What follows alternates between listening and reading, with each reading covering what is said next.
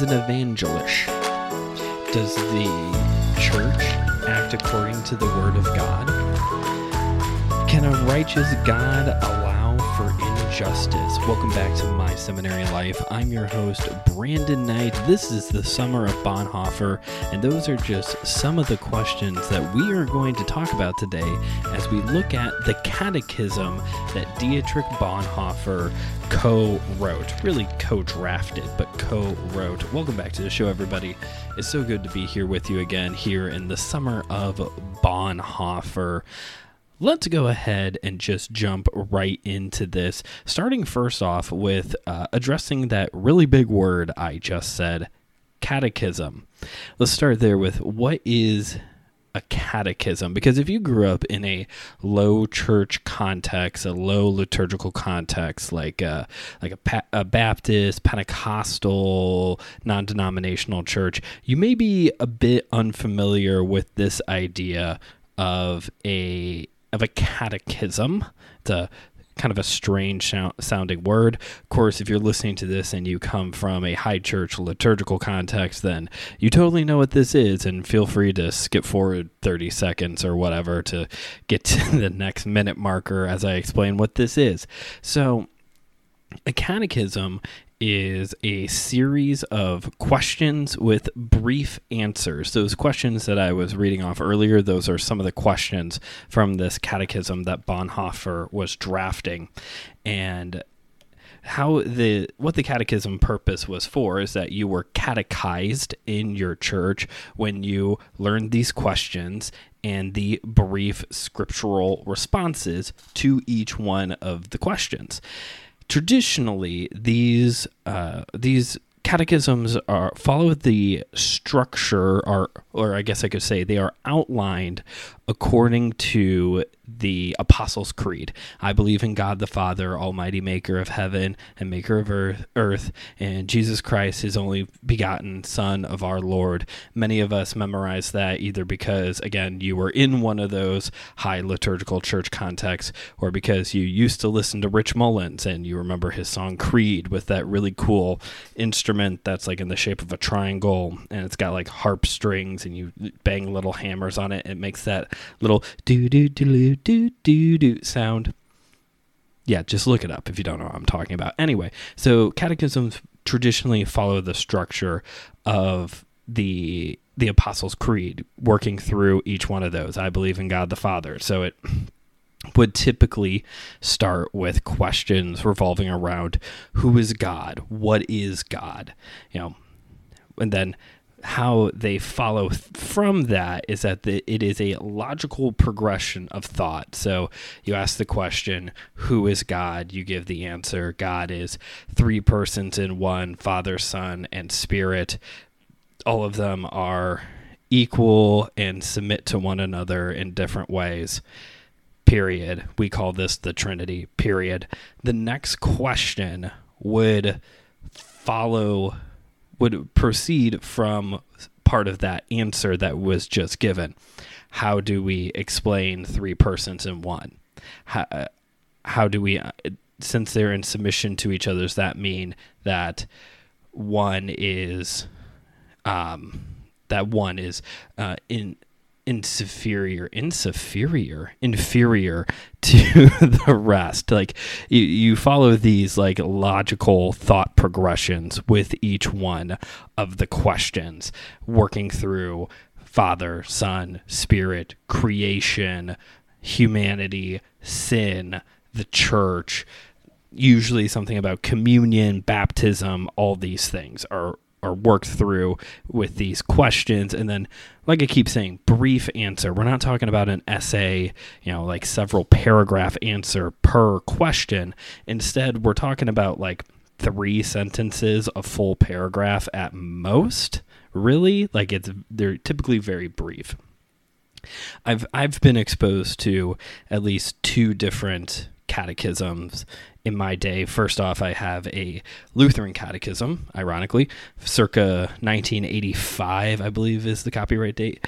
And I don't know if that has been updated since then, but I have it because it was on sale at my local library's book sale, and it kind of looks cool. It's a really nice cover, and it looks great here sitting out on my mantle. And I've read through that, and I can verify the fact that, yes, it follows this kind of Apostles' Creed format. Another really popular one, a very popular one currently that I am also have been exposed to, is the New City Catechism. My home church, which is actually a non-denominational church, they have used this for a variety of ministries throughout different ways. I believe for a couple summers, that's what the youth group was doing to instead of like a Bible study or something, they would work through each night a couple of the questions, discuss the answers, things like that. I believe there's also a children's adaptation of the New City Catechism, and my home church has used that within the children's ministry as well.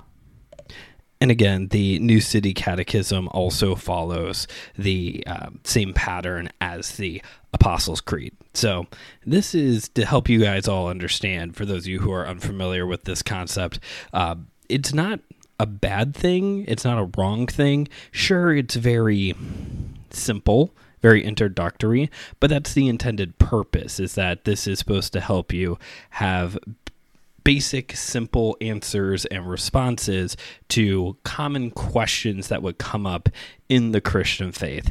I would say it's almost like a very boring version of Awana, where Awana has a lot of activities and game time and prizes and jewels and lightning bugs and bears and all this other stuff. Is that it's kind of a form of like childhood discipleship is what catechisms and Awana is supposed to be.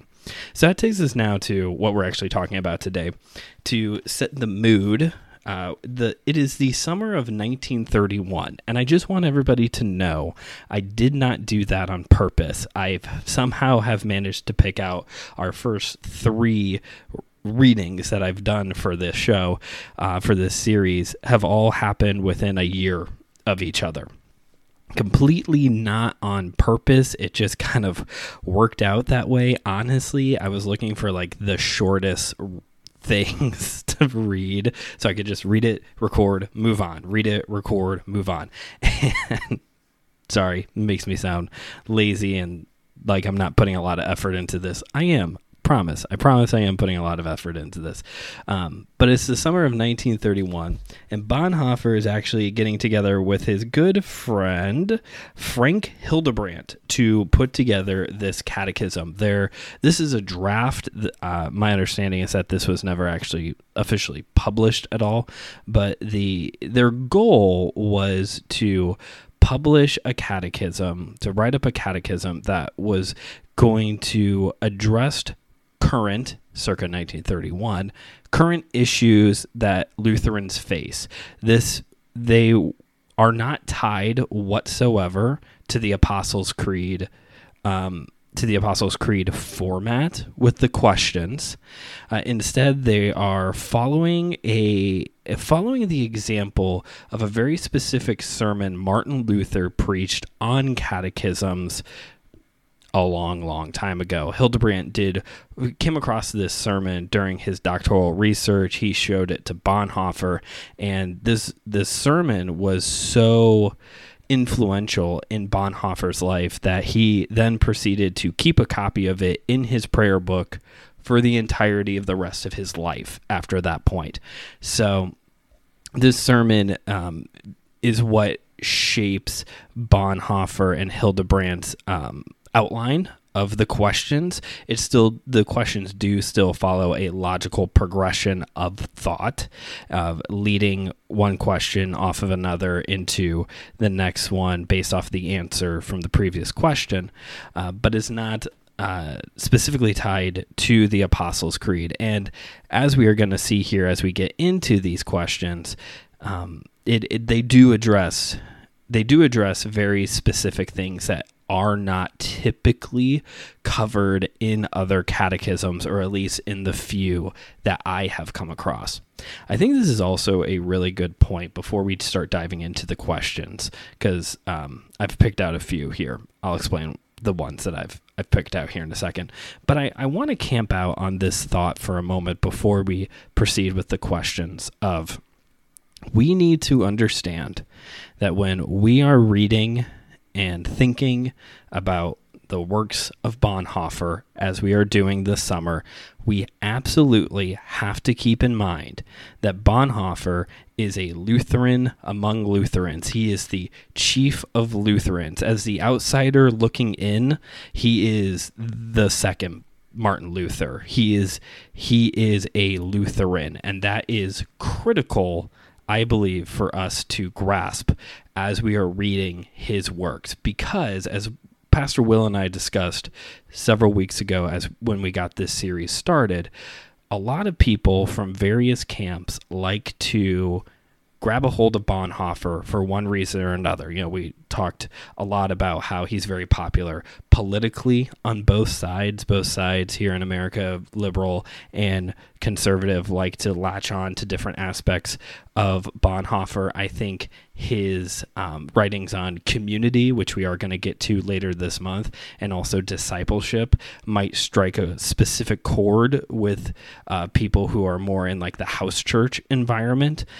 We have to keep in mind that Dietrich Bonhoeffer is a Lutheran, and that he is, well, here's the thing. I don't want to show my cards because we're actually going to talk about one very specific question here in a moment, but he is, I'm not saying he's arguing for the Lutheran Church, although he is clearly passionate about German Lutherans. We have established that already, his passion for his people. What was that, 2 weeks ago when we talked about that? And today, I think it's going to become very clear that he is passionate about his German Lutheran brothers and sisters in Christ as well. And so we need to keep that in mind, that as we are reading Bonhoeffer, we have to understand that he is coming at this from a Lutheran perspective, a Martin Luther guy for sure. And when we begin to try and claim him for our group, insert group here, unless you're Lutheran, if we are trying to claim him for our specific group, we need to understand who Bonhoeffer was a champion for. And here's the punchline. I'm going to show my hand a little bit. It's actually not the Lutheran Church.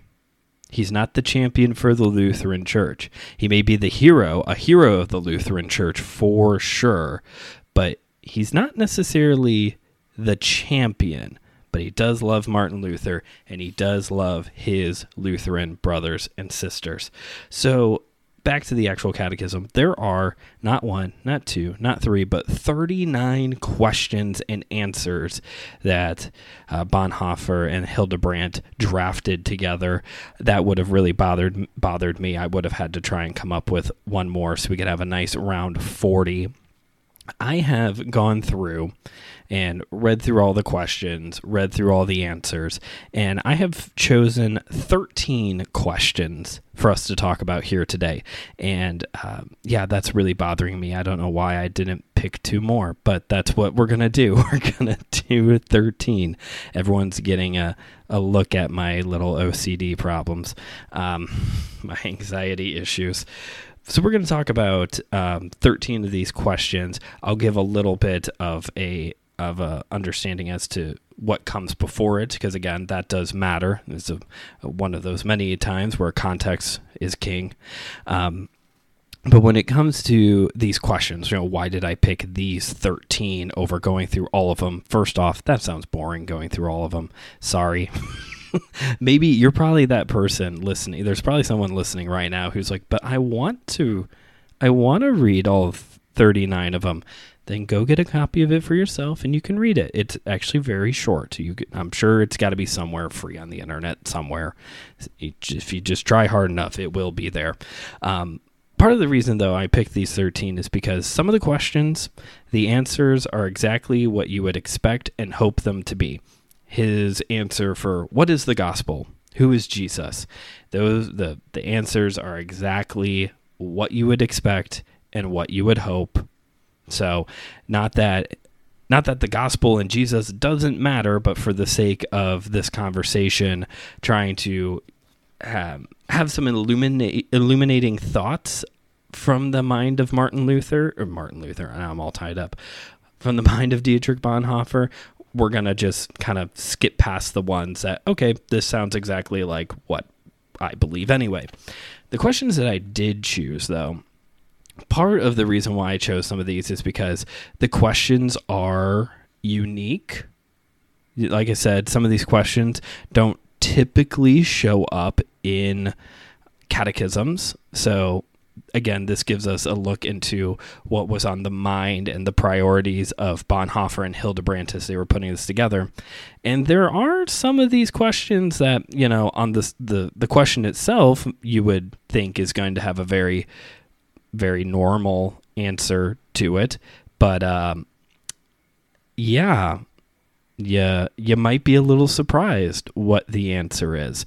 I liked reading this a lot.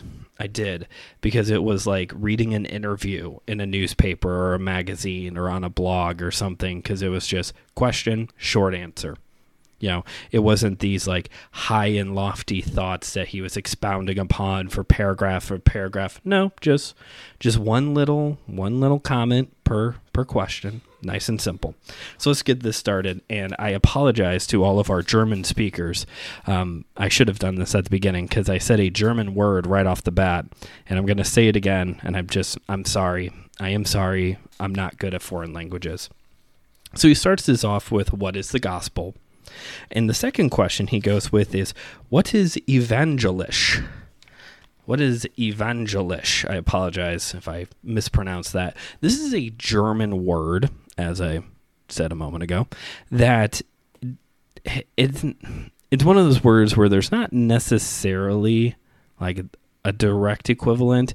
It is absolutely not our word evangelical. The way that we think of evangelicalism or evangelicals in America, that's not what this word is. Evangelisch is typically more so translated as Protestant, but with a specific kind of nuance to it. So we could understand this question to be more like, we can understand it to be a little bit more like, who is following the gospel of the Reformation? That is the fullness of this question. Who is following the gospel of the Reformation? That is we've understood what the gospel is. The gospel is Jesus Christ. The gospel is the kingdom of God has arrived. We understand what the gospel is. But who is the person following the gospel of the Reformation? That's kind of what this question is getting at, which is something that I don't think we typically think about, at least in my own context. If we do, it's just a lot of hate towards the Catholic Church. But it would make sense for a guy who is Lutheran to make that a priority. Let's understand what it means to follow the gospel of the Reformation. What is the gospel? Faith in Jesus Christ. Faith in the completed work of Jesus Christ. The kingdom of God being ushered in to this world. And us following Jesus. Discipleship, right? So we have this idea of what is the gospel and what does that look like through a Reformation lens. From that question, then, we get the question, where does our knowledge of God come from? So sit back and think for a second, okay? Listener at home, where does our knowledge of God come from? Now, you may have immediately ran to one very obvious answer, and that is the Bible, right? The Bible is where we get our knowledge about God, right? And okay, so Romans also talks about, general revelation, right? So primarily scripture, also, like creation itself speaks to the existence of God. Bonhoeffer, your baptism, the church, the Bible. And I don't know if that is necessarily in a specific order, but it starts with your baptism. As a child, when you are baptized into the Lutheran Church, as a baby, when you are baptized into the Lutheran Church, that is the first time that you receive knowledge of God. And it is growing up in the church and being exposed to the Word of God that you continue to know more about God. And by going to church, I don't mean... Bonhoeffer doesn't mean you're sitting under preaching and memorizing Bible verses, although that is a part of church, but being among the community of saints. That's what he means by being in church. Your knowledge of God comes from being around other people. We go down a little bit further here, and he asks the question, where can I find proof of the existence of God? So how can I find proof of God? So we know of God through our baptism, through the church, through the Bible, but how do I have proof of God? How can I prove that he is existent? And according to Bonhoeffer, a God that can be proved is an idol. There is a transcendence of God, of our God. There is something about our God. There are many things that are beyond us because we are the creation and he is greater than us in every way possible.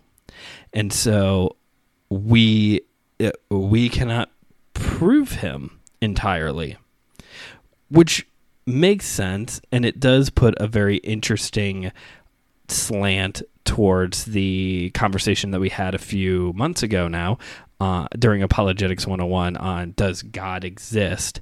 So this is like a whole thing within apologetics is trying to prove the existence of God, and to Bonhoeffer to be able to totally prove God is, well, then that is an idol that we have successfully proven, not the actual God that we serve. Doesn't creation, skipping down a little bit further, doesn't the creation story contradict science? Ooh, here's a good one. Well, what do you think, folks? Does the creation story contradict science? Well, according to Bonhoeffer and Hildebrand, scientific research and faith are two different things. Okay, interesting. Any child knows the world was not created in 6 days, but may not know that the Spirit hovered over all things and created all things, and that man is made in the image of God. Very interesting answer, is it not? I do believe that I don't want to comment too much on this because it may not necessarily be exactly what we were thinking it was going to be. But this is one of those moments where I really wish I had more material on what Bonhoeffer believed and taught about creation. I don't know if there is anything out there. If you all do know, please comment on wherever you find the link for this episode. Make sure you're following the show on Facebook and Instagram at My Seminary Life Pod, and leave me a comment, drop into the show's DMs, email me, email seminarylife@gmail.com. If you do know if there is material out there about what Bonhoeffer taught on creation, because that doesn't sound maybe like what a lot of us would necessarily hope and expect for. Skipping down a little bit further, how can a righteous God allow injustice? Ooh, Bonhoeffer, you're like a little bit late on this question, because this was one of the episodes, again, back during Apologetics 101, was to deal with evil, pain, and suffering. And this was an episode that got a lot of chatter afterwards. And don't worry, folks, there is a plan for more conversations about suffering, because misery loves company. Ooh. Okay, I may have just come up with the title for the series. Anyway, so what does Bonhoeffer have to say? Okay, so weigh in on us, Bonhoeffer. What do we got? Our wisdom of God's will is limited, but all things work together for good. Fine. Fine, if you insist. Our wisdom of God's will is limited. That is true. All things work together for good. All right. Thanks for the heads up. And I'm summarizing a lot of these answers, but seriously, that was basically it. Moving forward, talking other questions about sin-related things, we're now entering into a question that kind of proves a little bit of where Bonhoeffer's mind was at during the time. Don't you kill in war? The church has no business with war, but to pray for peace. The church has no business with war, but to pray for peace. And we've already established a couple weeks ago that the German mindset, particularly at this time, post-World War I, post-Treaty of Versailles, was that many of them were seeking a pacifist philosophy.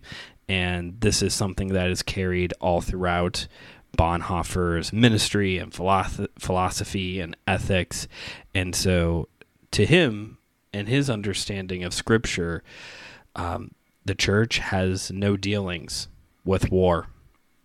And that's very interesting, particularly for myself, coming from a context where I don't want to say war is necessarily celebrated in church, but you know, we do pay a lot of honor and respect towards soldiers, particularly people who we know who have gone to war, who are Christians. And it's an interesting, and I'm assuming we'll talk more about this as the series goes on, because we all know what's coming, right, folks? Sadly, but it does put some things into perspective of, should Christians then willingly choose to join the military and to go to war?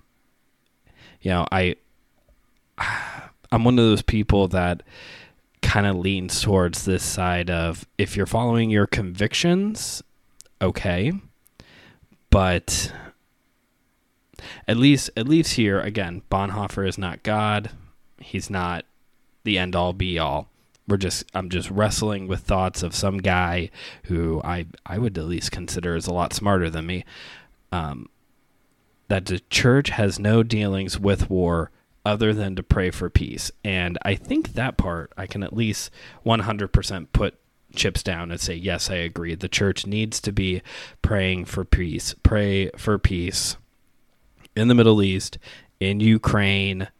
Pray for peace. Do it. Do it now. Actually pause this episode and do it now. All right, now that you're back, isn't that unpatriotic? Well, at least he's going to address the elephant in the room, right, folks? And boy, does he cut deep with this answer. A defiant ethnic pride in flesh and blood is a sin against the Holy Spirit. A defiant ethnic pride in flesh and blood is a sin against the Holy Spirit. Wow. Like, I've read that several times. I've thought about it, and it still just like hits me like a ton of bricks, folks. Just being quite honest. And this speaks again back to a few weeks ago as Bonhoeffer is building sympathy and love and unity and peace for the German people. He starts that talk off by talking about that he is German and he's appealing to them as a German. But what we see here is that this is not a nationalistic, I think I'm better than all of you, or that his identity is fully found in his ethnicity, in his country of origin, but it still plays a role in how he ministers and who he cares for. But to find pride in it, we talked a little bit about pride last week, didn't we? When we find pride in it, then there is a huge issue.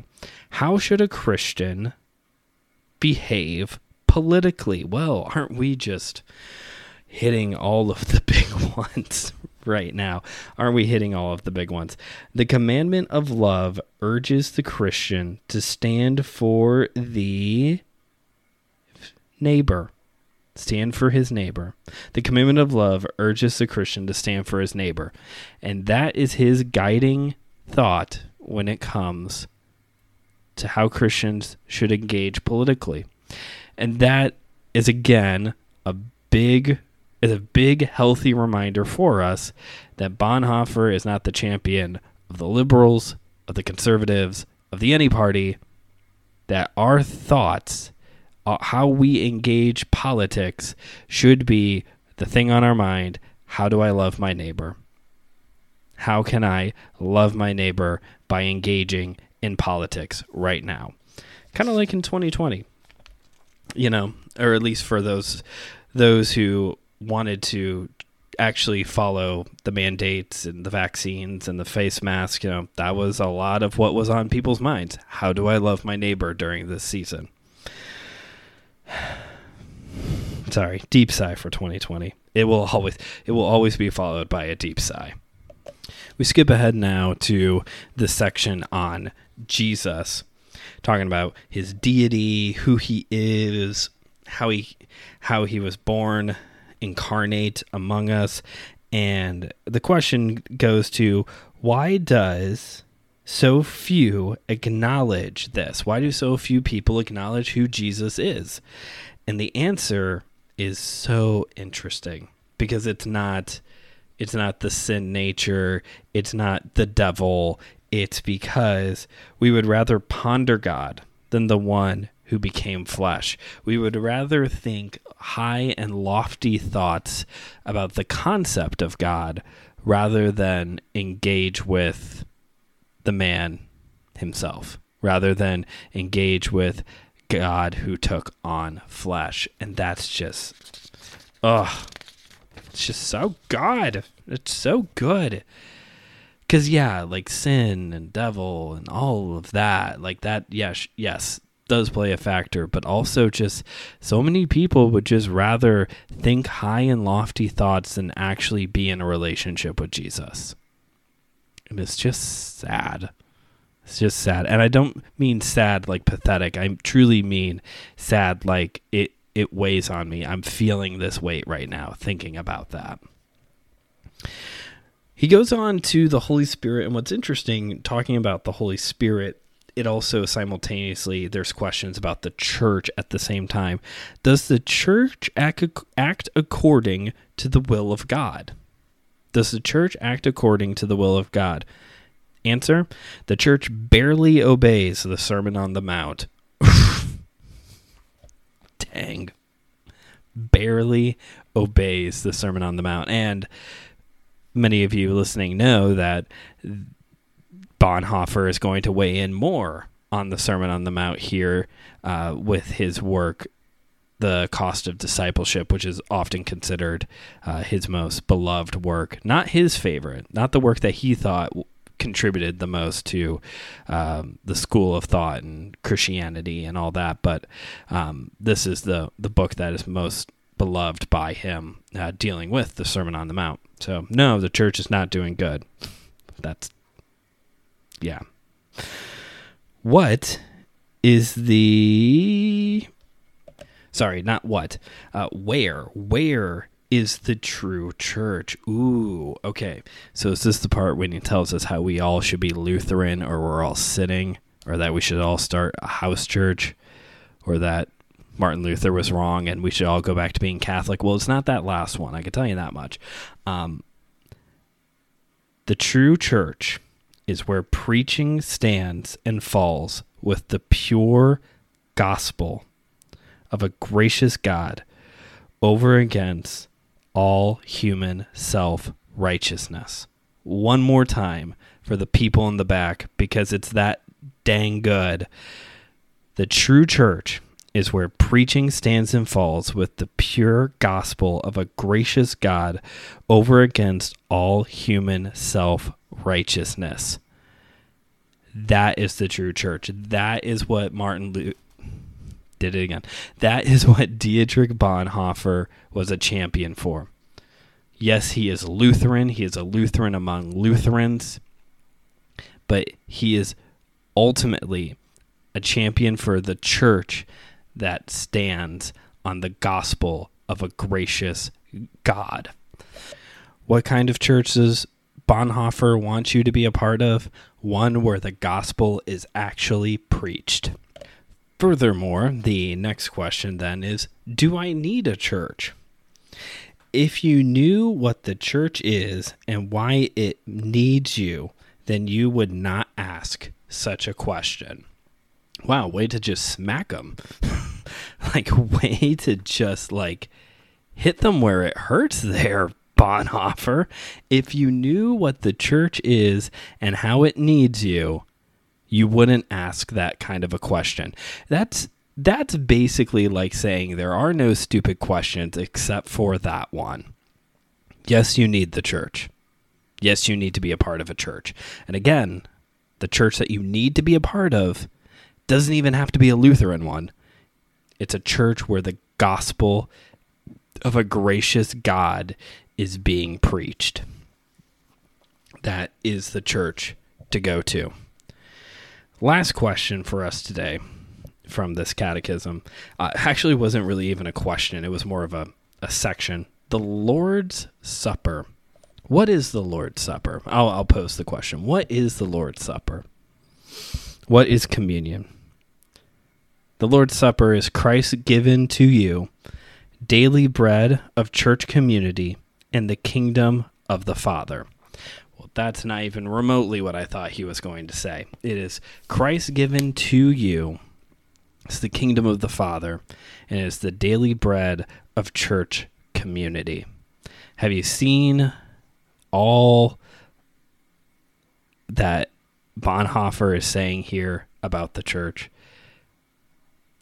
As we wrestle with right now, the state that we are in, not literally the state of Indiana, but the state that we are in as Christians in America, we really need to ask ourselves, what is the church? And to Bonhoeffer, it seems that the answer to how should we conduct our church is that we need to be a church that is proclaiming the gospel of a gracious God over human self-righteousness and living in community with those who we are at church with. That is what church is. And hopefully that challenges you in whatever church context you are in right now to analyze, what are you standing on? What is the preaching standing on? Is it standing on the gracious God, the gracious gospel of our God, or is it human self-righteousness? There's a little bit of a buzz. We talked about this a few weeks ago on the culturally relevant part of the show. There's a little bit of a buzz right now about fundamentalists. We do not like fundies anymore. Probably for a very long time. I shouldn't say we don't like. We are concerned. We are very aware right now of fundamentalists and what the fundies are doing, are trying to do, have been proclaiming. We need to be a church that is set upon the gospel, that is proclaiming the gospel of our gracious God. And be a church that is walking together in community more than just on Sundays. That is something you've probably heard a lot from your church, is that, you need to be in the Word of God more than just on Sundays and Sunday nights and Wednesdays. Most churches don't have Sunday night service anymore, which is a shame. I love Sunday night services. But along with that, you do need to be in your Bible, and you do need to pray, and you do need to be worshiping more than just on Sunday mornings. But I think also, if we are to heed the words of Dietrich Bonhoeffer here, and also maybe see the Bible as it actually speaks in the book of Acts, that alongside of those things, we need to be in community more than just one day a week. And it does also make me wonder, I know we're going a little bit long on this episode, so I will wrap things up here briefly. It does also make me wonder, we talked a little bit about this with Pastor Will a few weeks ago. Bonhoeffer was killed at a young age, right? Just shy of the end of World War II. And so, if he would have been set free, if he would have managed to survive until the end of the war and was rescued from prison, released from prison, chances are he would have passed away by mid-80s, just by age alone. So he would not be, the point of the story is he would not be around today, right now. But it does make me wonder what Bonhoeffer would think of our present situation with digital media, virtual church. We've talked a lot about digital media ministry here on the show because this is one of the hot present realities of ministry right now. And if you're a longtime listener, you know that I've changed my mind a little bit on this topic. I've gone from gung-ho, throw everything against the wall, do it all, digital ministry, to really sitting back and asking the question, do we really need all of this stuff? Is this really the best way for us to engage our neighbors and our church community? And so it does make me really wonder how Bonhoeffer would take sitting and watching a live stream church service, what he would think of a Zoom Bible study, right? Again, working with this framework of, is the preaching gospel centered? Okay, that's good. But it's that community aspect. When you're just sitting there and watching a screen, and maybe some people watch it by themselves. I watch Will's church service. Cooper is technically in the room, but that's not true. He is in the room. I was going to say he doesn't pay attention, but actually there was one time the children's message was going on, and he actually did stop and watch it. It was very interesting. I forgot who was teaching, but they were saying something that even a 1-year-old was gathering. Should get him baptized. Anyway. I lost my train of thought. It was good too. Yeah, it makes me wonder what Bonhoeffer would think about nowadays with digital media ministry and the relationship to church community.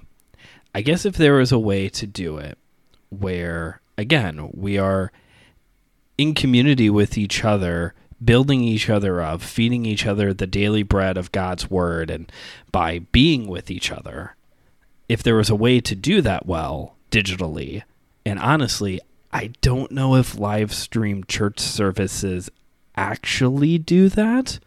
I think in the early days of the pandemic, it was good and it was helpful. It was better than nothing. And maybe in that aspect, it was a good form of community for a church. And now, I don't know if that actually checks the box. And I don't know. I'm sure there are ways. I'm sure there has to be ways to build a digital ministry that has community. And that is something that I'm still actively trying to figure out with the podcast here. But boy, howdy, I've been going for 45 minutes. We should probably start wrapping this up. Thanks for hanging in there with me, man. If you've made it this far, congratulations on listening to me ramble for like 45 minutes. You're a stud, friend. Thanks for listening. I appreciate you so much. Go into this description of the episode to find links to all the important stuff, the website, the shop. If you enjoyed this episode, or if you enjoy the show, if you haven't yet already, please take the 30 seconds to 2 minutes to rate and review the show wherever you listen to your podcasts. And if you really, really enjoyed this episode, don't forget, you can go to buymeacoffee.com/MSLpod, and you can tip me a little something, a little $3 cup of coffee. Obviously, all tips go to helping the show grow and do well, and maybe occasionally buy me a cup of real coffee. There's also the MSL fan club over there on Buy Me a Coffee for $9 a month. You get early access, or I guess I shouldn't say early access. You get exclusive posts that include finding out ahead of time what's coming out the month before or the month after, the next month. I'm tired. You also get a shout out here on the show if you subscribe to the MSL fan club. And I think that is it. Yeah, that should be it. Next week on the show, we're going to look at what things are... We're going to skip ahead a couple years. It's not 1931 anymore. It's going to be 1933, I believe. I think we're jumping ahead 2 years. And things are changing in Germany. And we're gonna have a little bit of a I think we're gonna have a very political episode ahead of us next week as we start to look at the rise of the Nazis. And so, anyway, that's next week. Oh, by the way, before we go, make sure you're following the show on YouTube as well. There's a link for that in the description as well. A new video just went up. If you're brand new to the show, this is a good episode for you because in the video, I recap all of the series that we've done over the past 2 years. So if you really want to get the short version, it's like 15 minutes long, but if you want the short version of what's been going on around here, that's the episode for you. Now I'm done. You're a stud for sticking around for so long. This is Brandon signing off, reminding you, as always, that theology is for everyone. So keep on studying.